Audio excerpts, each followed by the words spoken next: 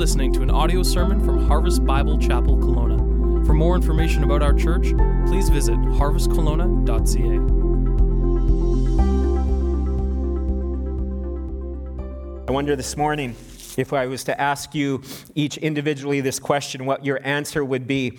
And here's the question. It's on the screen, so it's easy for you to see. What would make you really happy right now? And I just wonder, there'd be a whole smattering of responses to things, well, a good cup of coffee. I could really use a good cup of coffee, and that would make me really happy right now. Maybe you're desperate for that or something. I'm not sure. But what would make you happy? What would be a major blessing in your life if it was to happen in today or in the next few days, in the next few weeks, that if you knew that today, that something was on its way, something was going to happen, there would be a blessing, there would be a breakthrough, what would it be? Maybe it would be a clean bill of health from the doctor for yourself or for a loved one. Maybe it's if you to be married, that you would love to be married, or maybe if you are married, for your marriage to be stronger, to be better.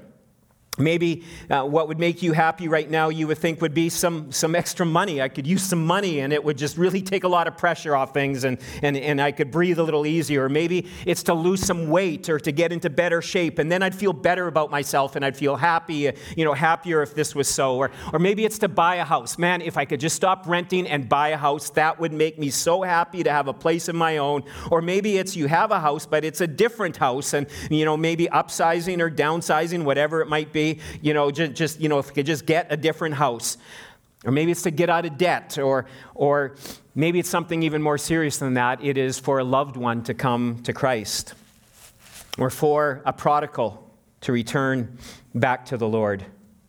Maybe for our church, something that would make us happy would be a church building, so we didn't have to do set up and take down, and just so grateful and thankful for the teams, that the individuals that work at this week in and week out, and put a little plug in. We could use more help in those areas all the time. Those who serve, more workers in Harvest Kids would make our Harvest Kids leaders much more happy. All of these different things, that we could list, and it would be amazing if I would have just had you all write it out on a piece of paper. We'd be probably quite intrigued by what it might be. And for some of us, maybe the thing you would have written down are just some of the simple pleasures in life. Like this, my wife and my daughter are currently in Australia. Here's a picture of them.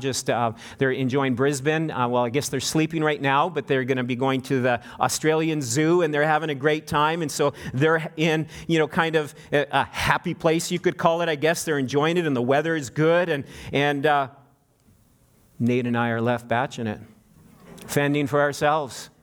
But you know what? This made us pretty happy this week.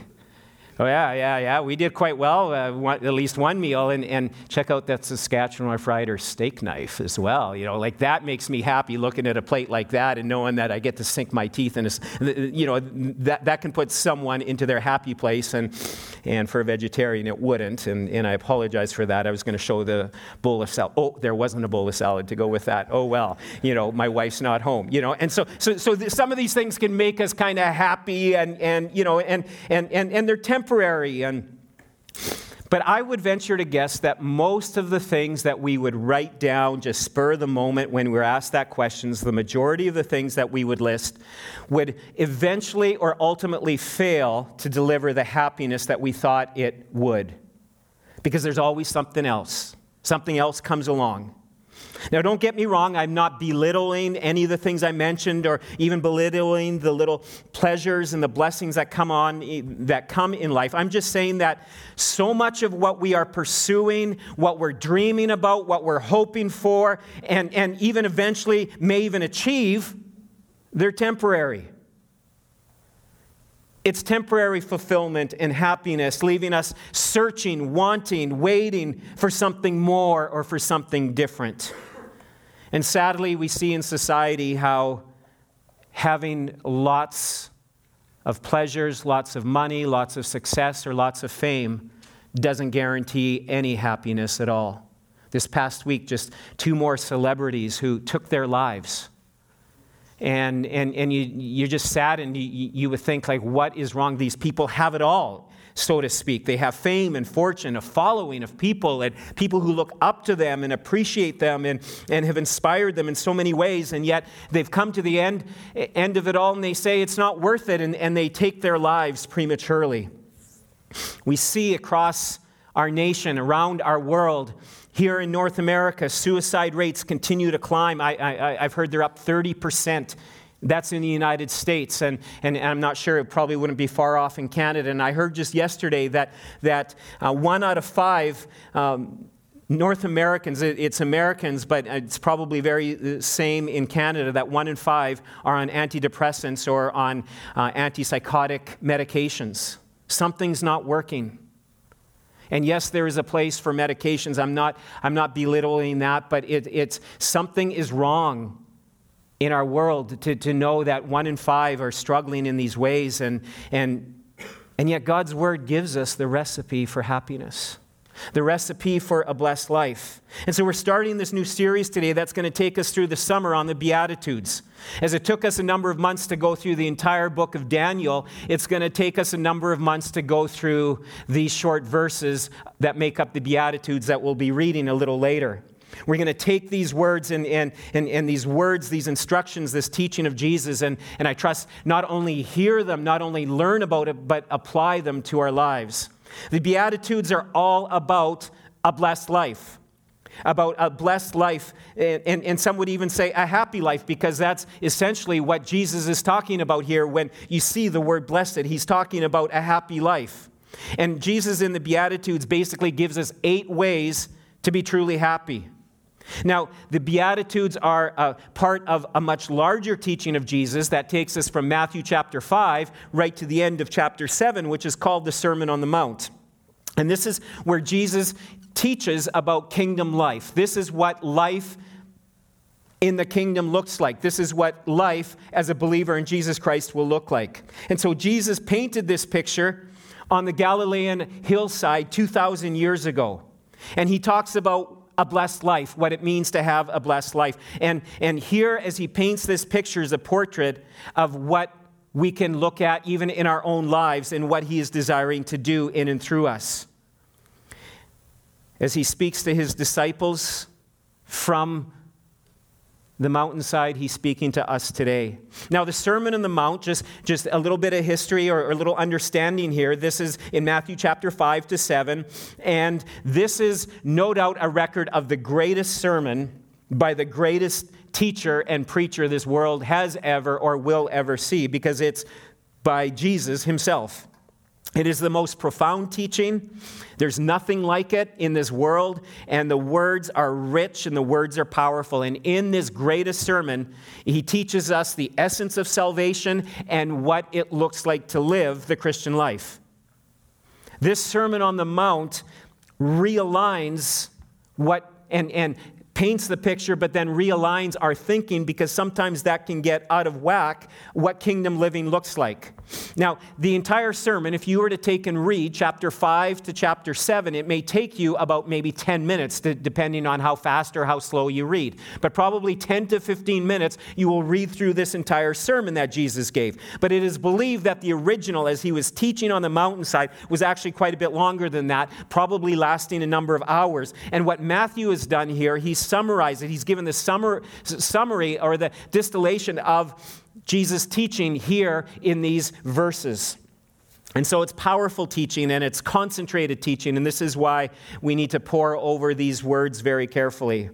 But before we dig into the sermon and start off with the Beatitudes here, and especially the first Beatitude, we have to even further understand the context in which it is given. It's always important when you're studying the Word of God that you just don't look at one verse, because you can set yourself up in a very dangerous way, and many times people will do this. They'll pick and choose different verses, but you need to look at it and understand the context in which it is written. And so we want to do this here this morning so we understand the context in which Jesus was writing here to his disciples. And so this context was given, and we're just going to read some of the context. We get it in verses 1 and 2, and you can follow along in chapter 5 of Matthew, verse 1 and 2. It says, "Seeing the crowds, he went up on the mountain, and when he sat down, his disciples came to him. And he opened his mouth and taught them, saying," Now, we have to remember that in Israel's history, prior to this, there was 400 years of silence. There was 400 years since the last prophet had spoken, 400 years with no prophetic utterance from the prophets. And I am sure that no doubt that the Jewish people who were awaiting the Messiah, who were looking forward to the Messiah, people wondering, where is the God of Abraham, Isaac, and Jacob? We've had these years of silence, no prophets, no judges, no nothing. There's been silence, it would seem. But then all of a sudden, Jesus comes on into the scene here. In Matthew chapter 3, we see that Jesus is baptized. And we see the baptism of Jesus, and it moves on from there. We end up seeing a little bit, and you can read those verses there at the start of Jesus' ministry, but we understand that his ministry was basically 3.5 years. And it could be divided up into the following. You may want to take these notes because it just may be helpful for you to jot some of this down. Jesus' ministry could be divided up into the 3.5 years, basically into 1-year segments. First of all, the year of obscurity. And then the year of popularity, and then the year of opposition. That's when the Pharisees, the teachers of the law, came hard after him and eventually put him on the cross. And so where we're at here in Matthew chapter 5 is the year of popularity. So this is where we're situated here. And in this year of popularity, and in chapter 4 we see this, we see massive crowds that are following Jesus. Here, crowds by 5,000, 10,000, even some would believe even larger than that, are coming to Jesus from all over, from 100 miles away or even further. People are coming. They've heard about Jesus, this miracle man. And there on the hillside or out in the wilderness or wherever that he would meet people in the streets of the city, people would come to Jesus, and there would be this mixture of desperation and joy. These people would come to him traveling with leprosy, traveling as their last hope, their last option to come to Jesus in hopes that maybe he could miraculously heal them. And Jesus did it.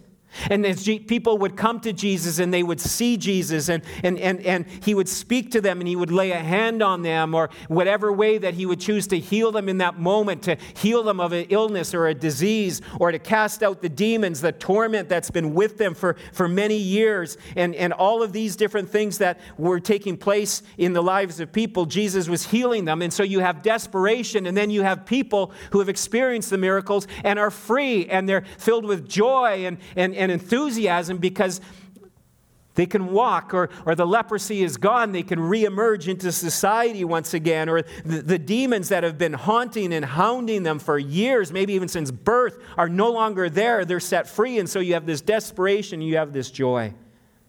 And so this is what is happening here on the hillside on this day and leading up to this moment that Jesus gives this sermon. In fact, John's gospel at the end of chapter 21, it tells us that if all of the things that Jesus had done here while he was here on this earth, if every story was recorded, the New Testament records many of them.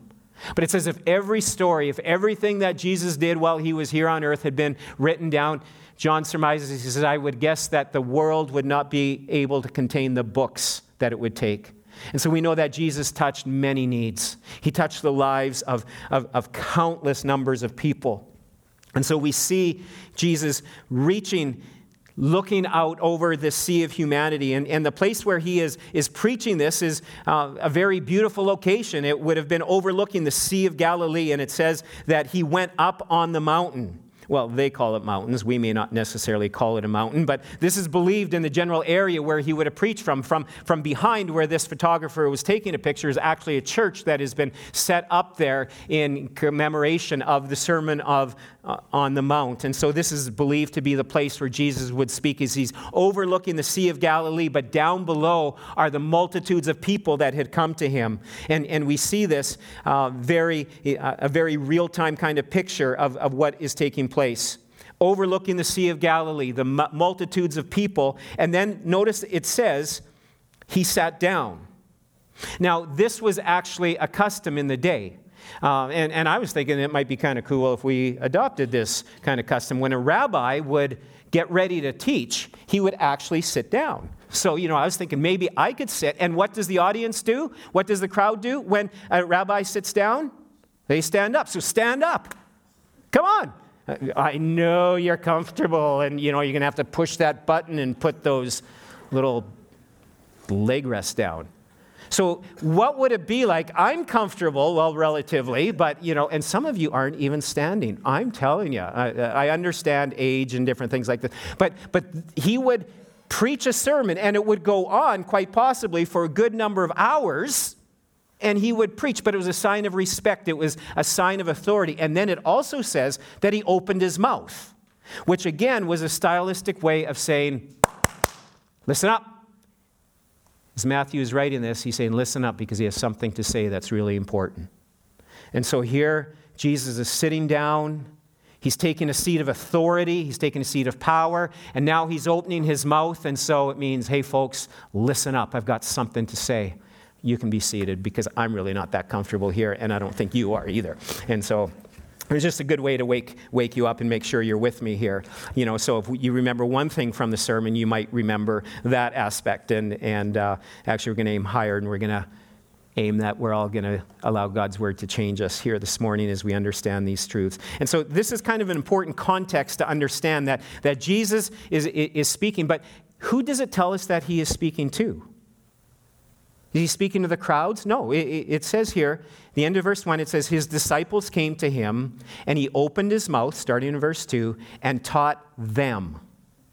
So this message was aimed at his disciples, his followers, but it was also in the earshot, no doubt, of the multitudes. No doubt there were others that would speak, and people would say that in this region where he would speak, his voice would easily carry some great distance. And so here is Jesus. He is speaking to his disciples, but he has his eyes on the multitudes. And this is really important, folks, for us to know.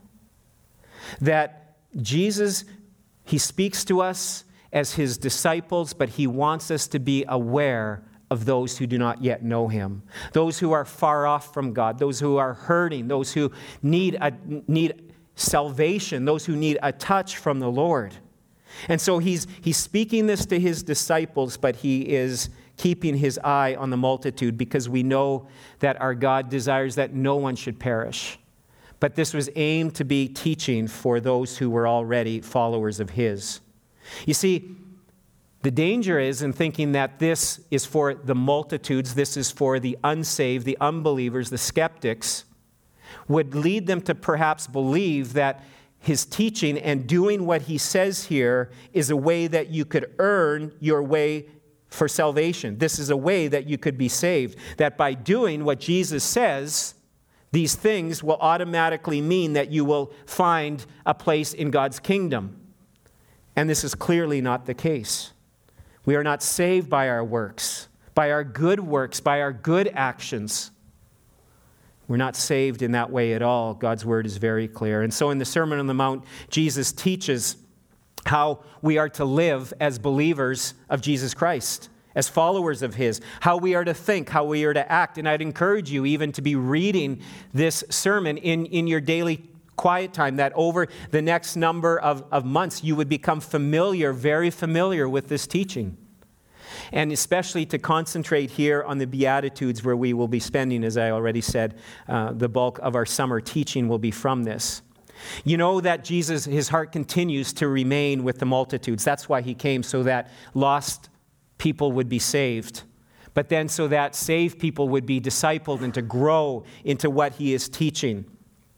And so we see kingdom life is outlined for us through this message.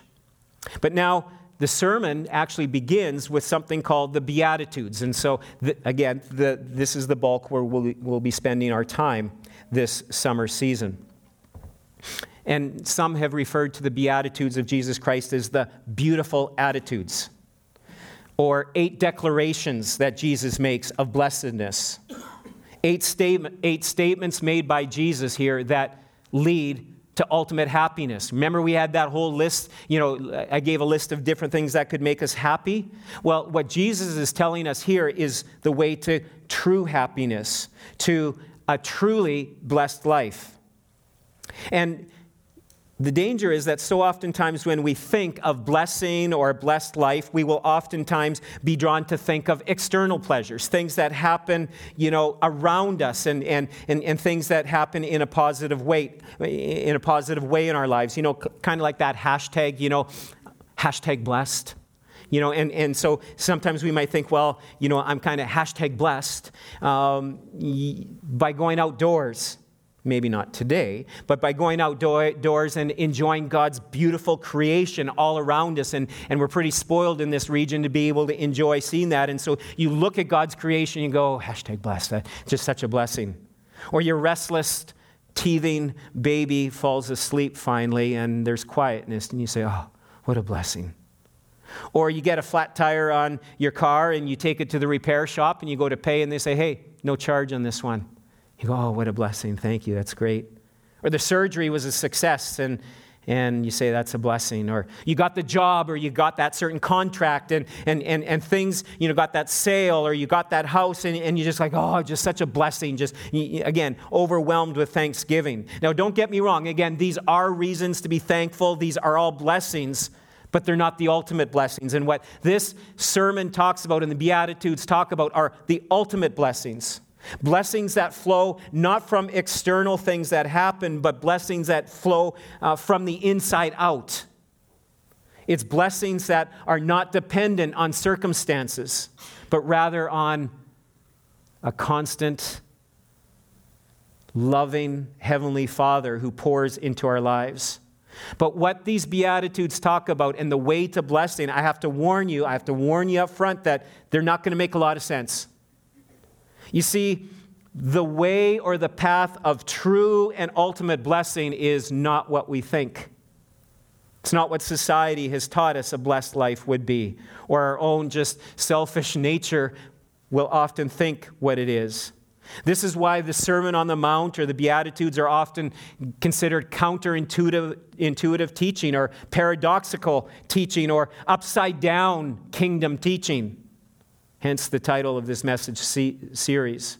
Because everything that we are going to even hear in the next few moments just goes against the grain of what we would say would bring about a blessing and the blessed life. And so we're going to read here, and we're going to read from chapter 3 to chapter 11.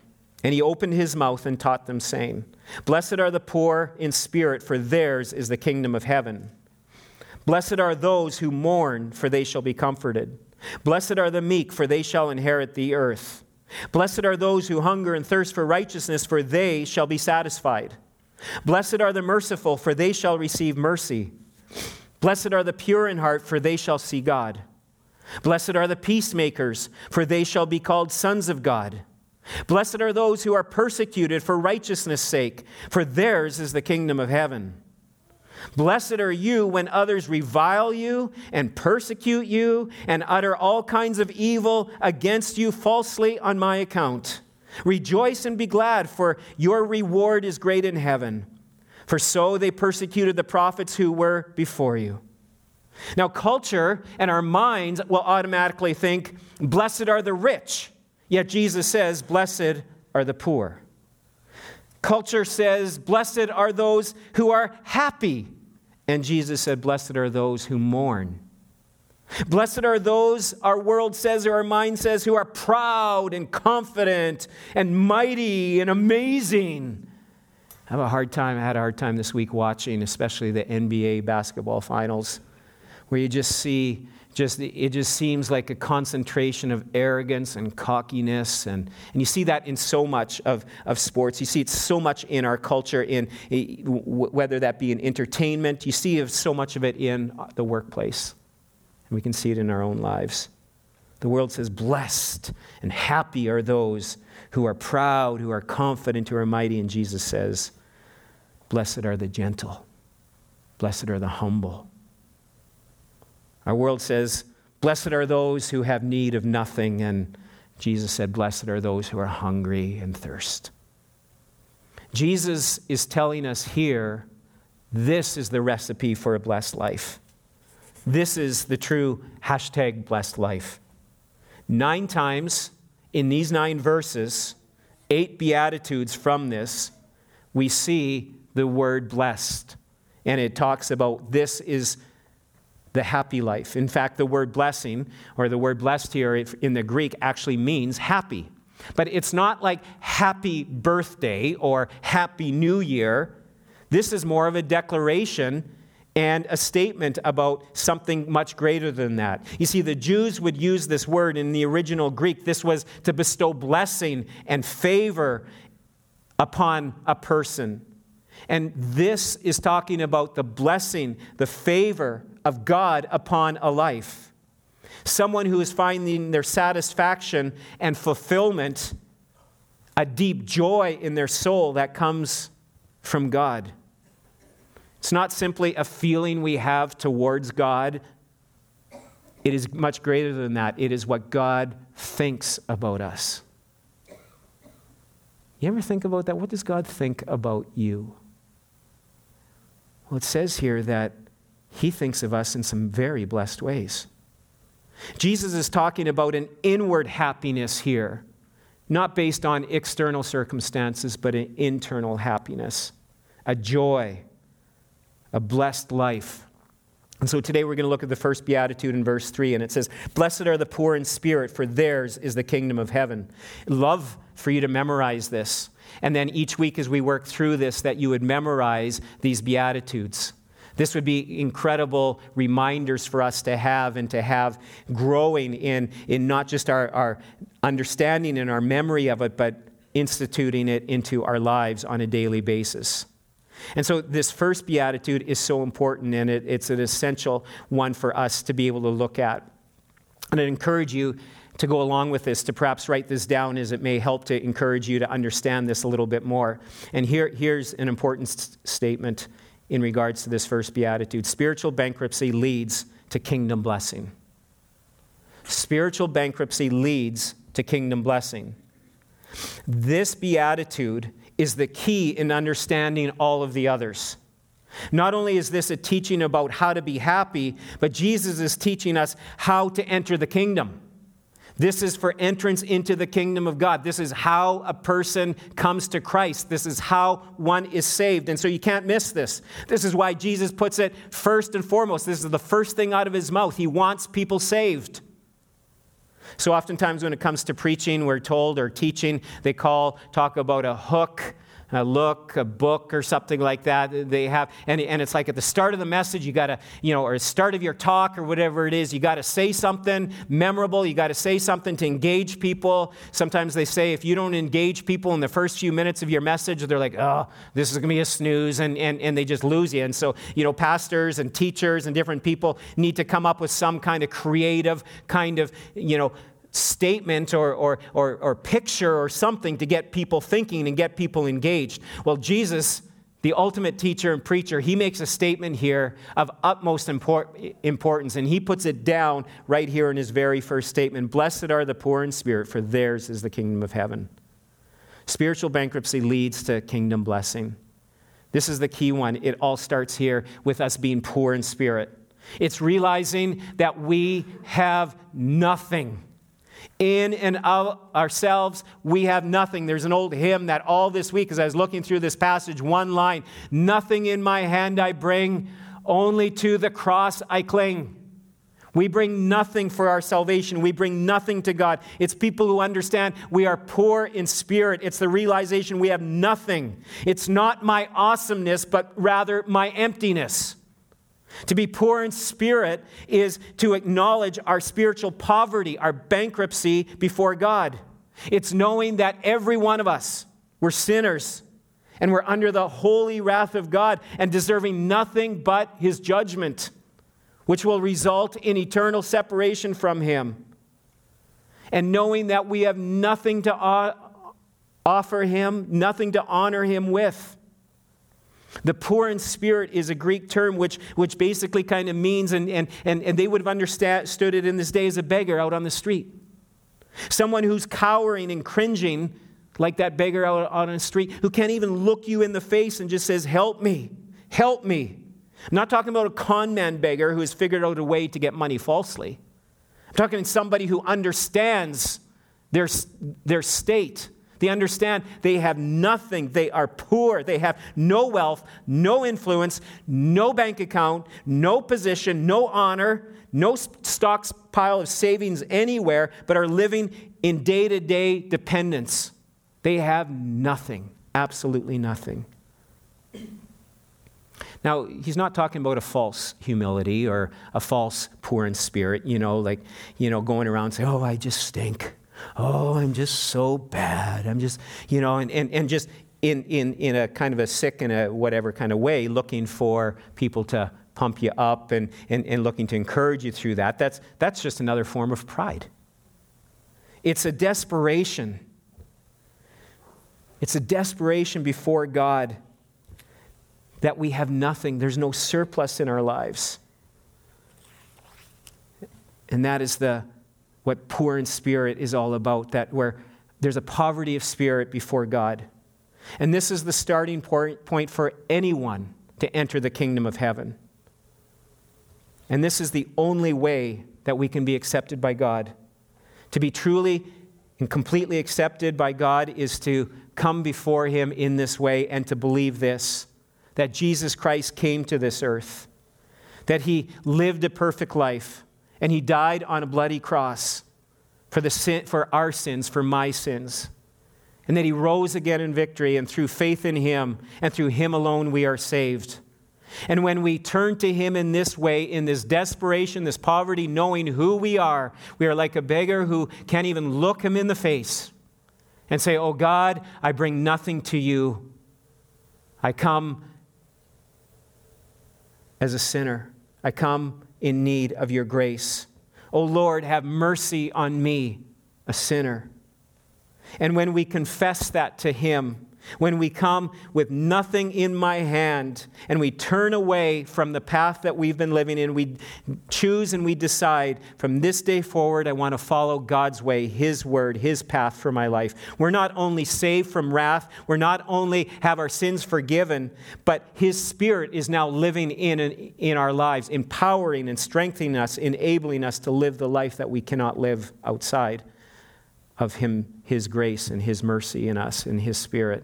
In fact, turning your Bibles to Luke 18, because we see a story here that just probably, the parable that Jesus tells here about two men just paints this picture and oftentimes the state of our own hearts before God and the state of someone who is poor in spirit before God. Luke chapter 18. Verse 9, it says, He also told the parable to some who trusted in themselves, that they thought they were righteous and treated others with contempt. In other words, these people, they had a really good ability at looking down on everyone, looking at everyone else's sins, everyone else's faults, and somehow in a sick way boosting themselves up, at least in their own minds, but not before God. It says, two men went into the temple to pray, one a Pharisee, and the other a tax collector. The Pharisee, standing by himself, prayed. He prayed thus, God, I thank you that I'm not like other men, extortioners, unjust, adulterers, or even like this tax collector. I fast twice a week.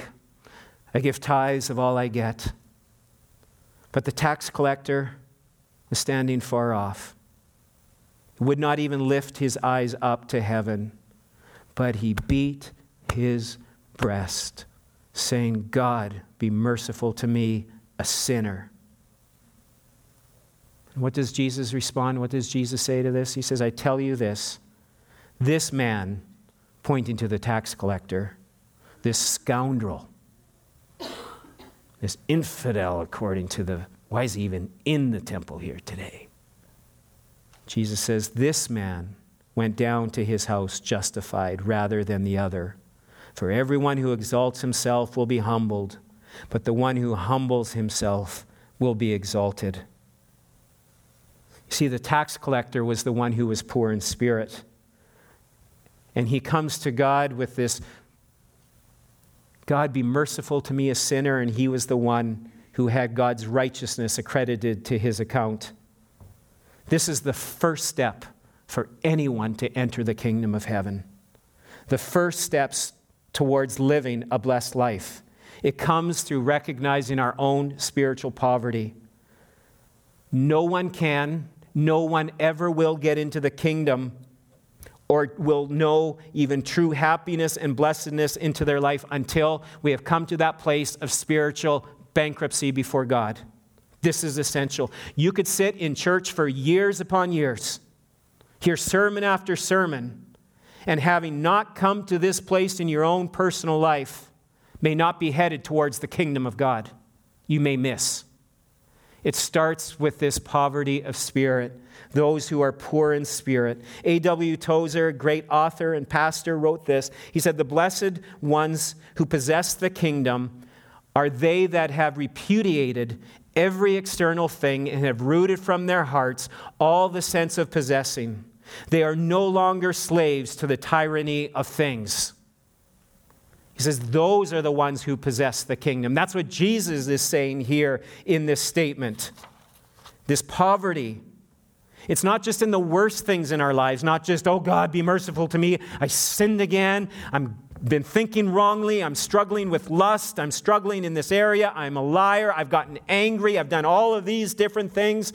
Oh God, here am I. And it's not just bringing our worst things to God. It's even bringing our best to God in this way. Our righteous activities and our righteous pride that so oftentimes can flow from that. Our acts of serving, our acts of giving, our family heritage or our long history in church and serving the Lord, or, the spiritual disciplines that I've been able to uphold for many years, or our resources that God has given to us. Isaiah chapter 64 verse 6 says, all of our good works, all of our righteousness are like filthy rags to God. It doesn't mean anything.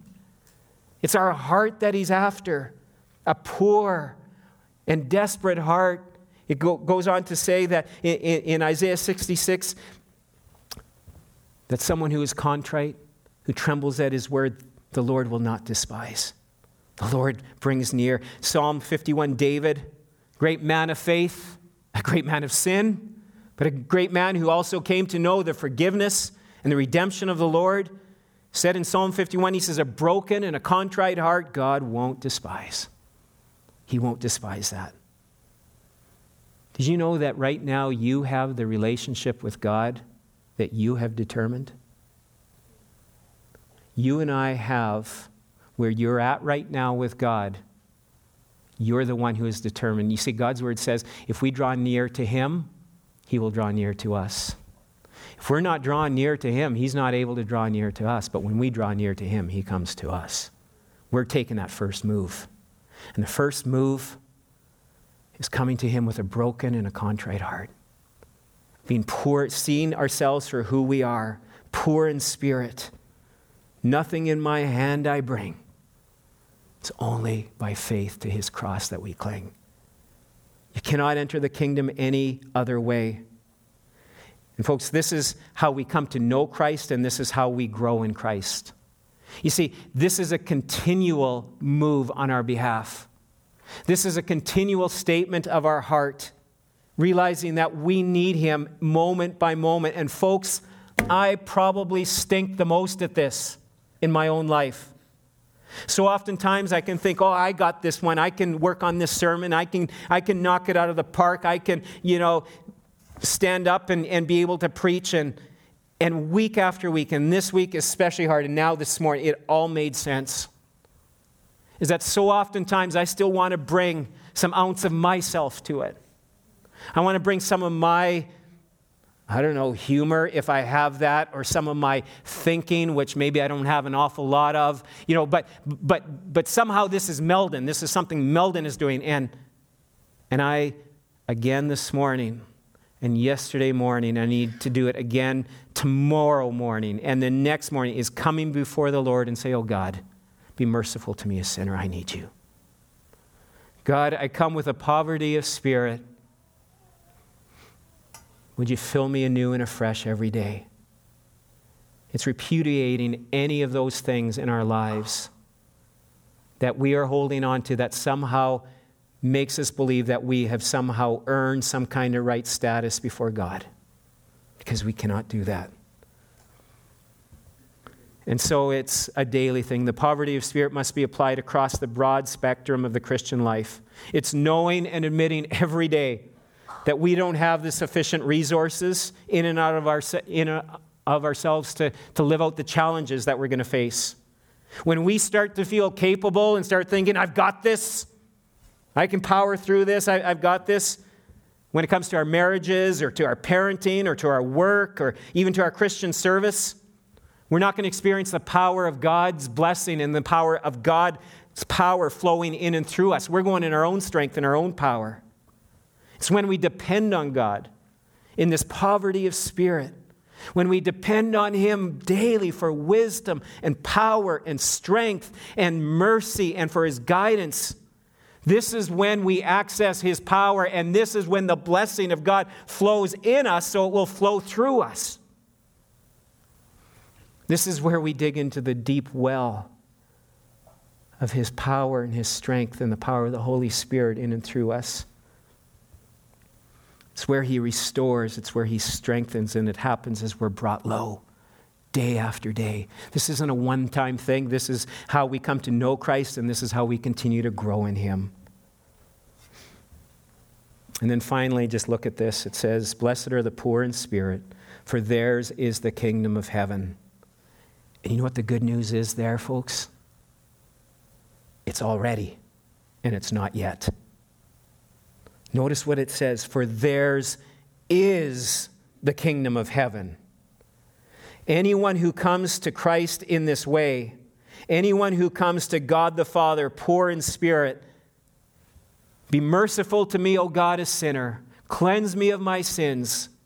It says, "For theirs is," not one day, theirs is the kingdom of heaven. Kingdom living starts today.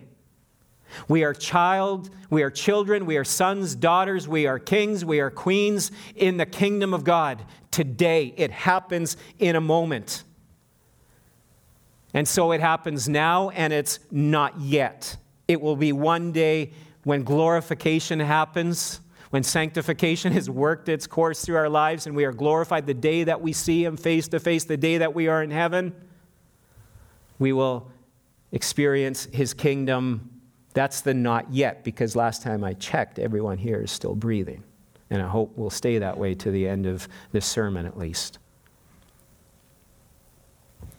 It's a already and not yet. It says theirs is. It means at this point of poverty, again, folks, kingdom living begins. Kingdom blessing begins today. It is it's kingdom grace and His mercy, His peace, His joy, His wisdom that is available to us and through us.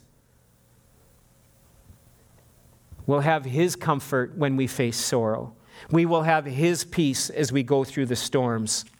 It's already, and it's one day to be fully fulfilled, so it's not quite yet in its fullness. One day we will receive the full inheritance of His blessing. It's already and not yet. See, folks, when there's a great emptiness in our lives, it frees up and it makes it so that there can be a great filling. Great poverty leads to great riches. And without those, we cannot see the kingdom of heaven. May we see it every day in our lives that it's not my goodness, it's my badness. It's not my merit, it's my misery. It's not my standing, but instead it is my falling before God. It's not my riches, it's my need for Him. And the ground is level at the foot of the cross. The ground is level, and that's where we can all stand, and that's where we all ought to stand. If you're here today and you've never known this poverty of spirit, I say this carefully, I say it delicately, but I say it according to the Word of God, and I tell you truthfully. If you have never been to this point of poverty of spirit, you are not part of the kingdom. It's only as we come poor in spirit do we enter the kingdom. It's not based on us going to church, us being baptized, us going to Sunday school, having a stellar record attendance at Boys Brigade or Pioneer Clubs or Awanas or whatever kind of kids program you might have been a part of. It's not through memorizing tons and tons of Scripture. The only way that we are saved is by coming in this poverty of spirit position before God. It says, before theirs is the kingdom of heaven. This is where it starts. And if you don't know this, maybe you've been leaning in your life on your heritage or your service before God, religious ceremonies or your resume, and it doesn't count, doesn't cut it with God. It doesn't count. Or perhaps you've trusted Jesus Christ as your Savior, but in reality it was just kind of like, hey, sounds like a good option in my life. Kind of like that app on your phone. So it's like, you know what, that's a good app to have because, you know, it's a good thing to fall back on. And so we say a prayer and perhaps are baptized and we go on and we continue on in our lives in that way, and yet we've never had this poverty of spirit. Today can be a day where you become poor in spirit. It says, for theirs is the kingdom of heaven. Today is the day that all followers of Jesus Christ, we ought to, again, humble ourselves at the foot of the cross and say, oh God, nothing I bring to you, but I receive your grace and your mercy. And it's into a heart, it's into a life like that our God runs to. And he will fill us with his fullness, his power, his grace, his mercy, to be able to live a life beyond compare. If you don't know Christ today, if you're not living in his kingdom today, I encourage you to do that today. And then tomorrow and the next day and for the rest of our lives, would we see ourselves in this poverty of spirit state, coming daily as beggars before God, nothing in our hands, but coming to a merciful Savior. This is the place of real blessing. This is the way to a blessed life, a happy life. And an indicator that kingdom life is ours, that God is working and moving in our spirit, is a desire to be obedient to his word. How are you doing at being obedient to his word as he speaks to you through his spirit, as he speaks to you through his written word? Are you being obedient to his word today? Are you forgiving who you need to forgive? Not holding on to grudges, not allowing bitterness to ruin and rule your life. Ask God's strength and mercy to be able to help, because now coming to him with poverty and spirit enables him to give that strength for that struggle with sin, that addiction, that problem. He's real and he's powerful. An initial step of a believer in Christ is to be baptized. Going public with your faith. This is what Jesus calls not people who are not followers. This is what he's calling his followers to do. As we come to him as poor in spirit, as we are his children, one of the first steps is to identify him with him in baptism and believer baptism. It's going public with your faith. Identifying with Jesus Christ in the death, burial, and resurrection. As you heard earlier in the announcements, we're having a baptism service coming up in a few weeks. And if you haven't been baptized upon confession of your faith, strongly encourage you to not ignore what God's word has to say in this. You can take those steps today to see that happen. We have a number of candidates so far, and we're trusting that there will be more. But perhaps you're sitting here and say, I was baptized.